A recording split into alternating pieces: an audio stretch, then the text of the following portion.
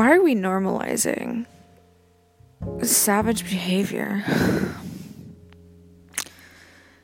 It's crazy to me because I think we're getting better as a society, and I think we're getting better at talking, honestly.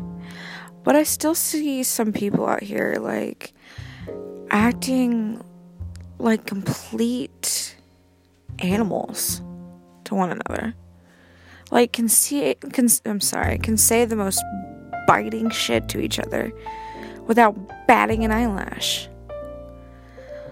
I look at some of the stuff that people say, and I look at the stuff that people say to me or have said to me. I'm like, by what stretch of the imagination did you think that's okay to roll out of your brain and off your tongue and say to another person who's never did anything wrong to you?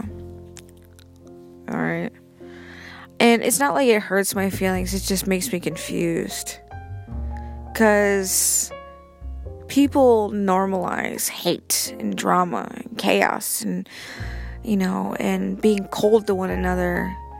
And people normalize people not caring about one another. It blows my mind, honestly, because people, like, especially my generation, people want to see change. They want to see a society built on compassion and love and understanding and empathy, and people just dismiss that immediately, thinking that is impossible to do. I mean, it's even happened to me. I've literally explained to this one guy that I'm friends with, I'm like, I just don't get why, people can't act like a decent human being to one another. And he's like, oh, yeah, sure. In a perfect world, that might happen, but this is reality. I'm like, why does it have to be reality? Why?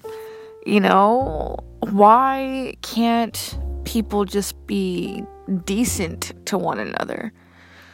I'm not asking you to do much, but you can't be decent? You can't look out for one another? Is that so difficult to do?